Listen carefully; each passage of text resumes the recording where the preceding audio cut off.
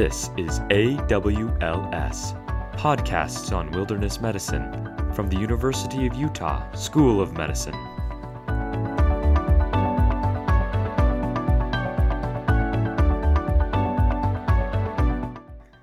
Today we're going to talk about flash floods. Start with a story in September of 2015.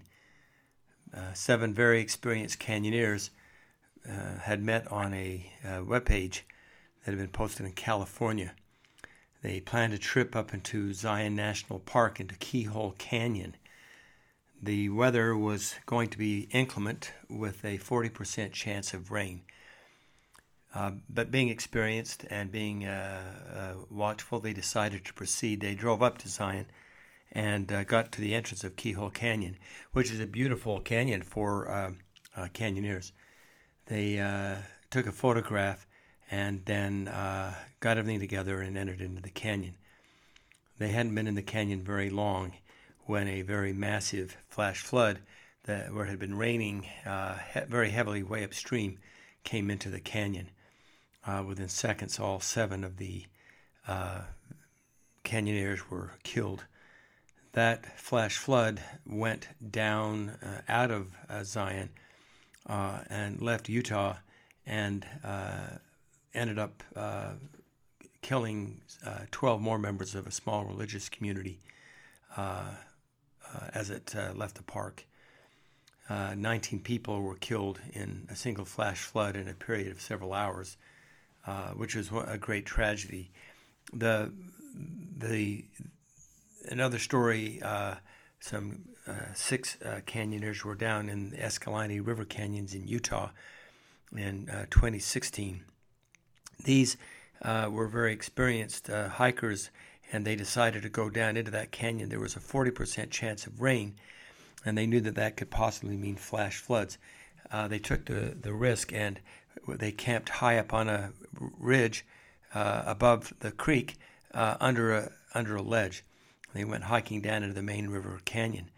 A massive storm hit, and they dashed back up to their camp, which was above the river.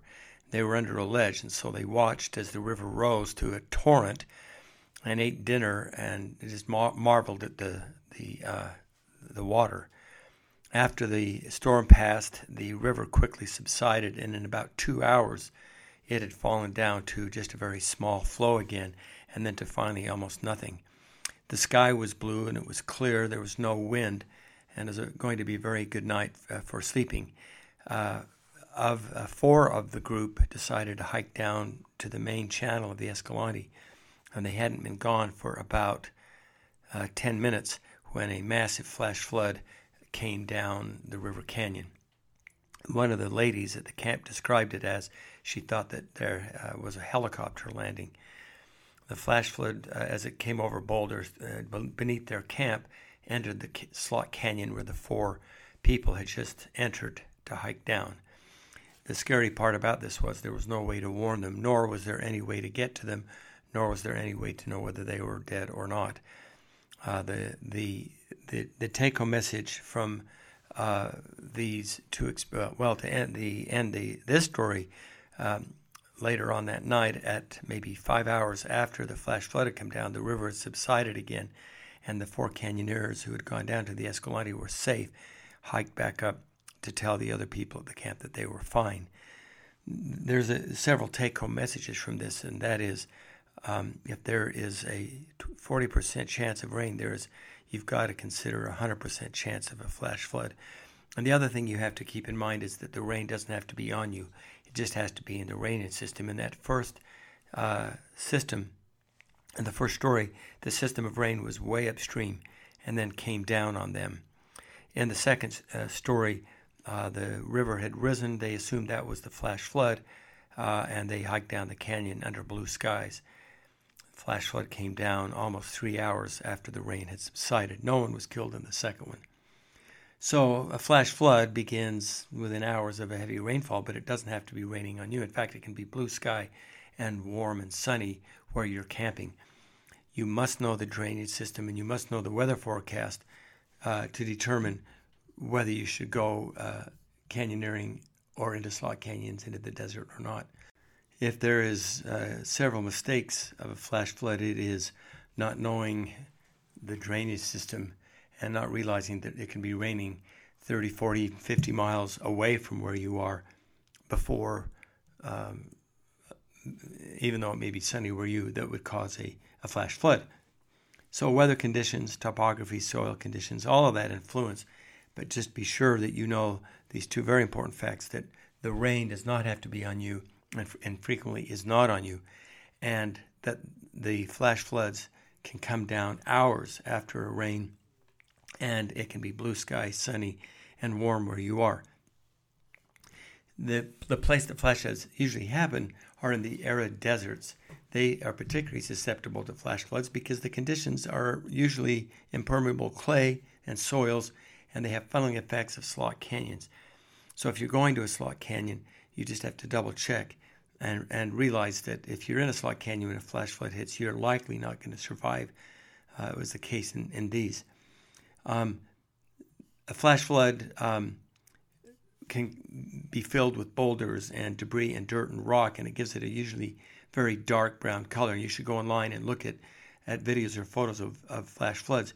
They slow down because of that, because in order to move the heavy boulders, trees, and logs and dirt, the head of the flash flood goes slow, and so water backs up behind it.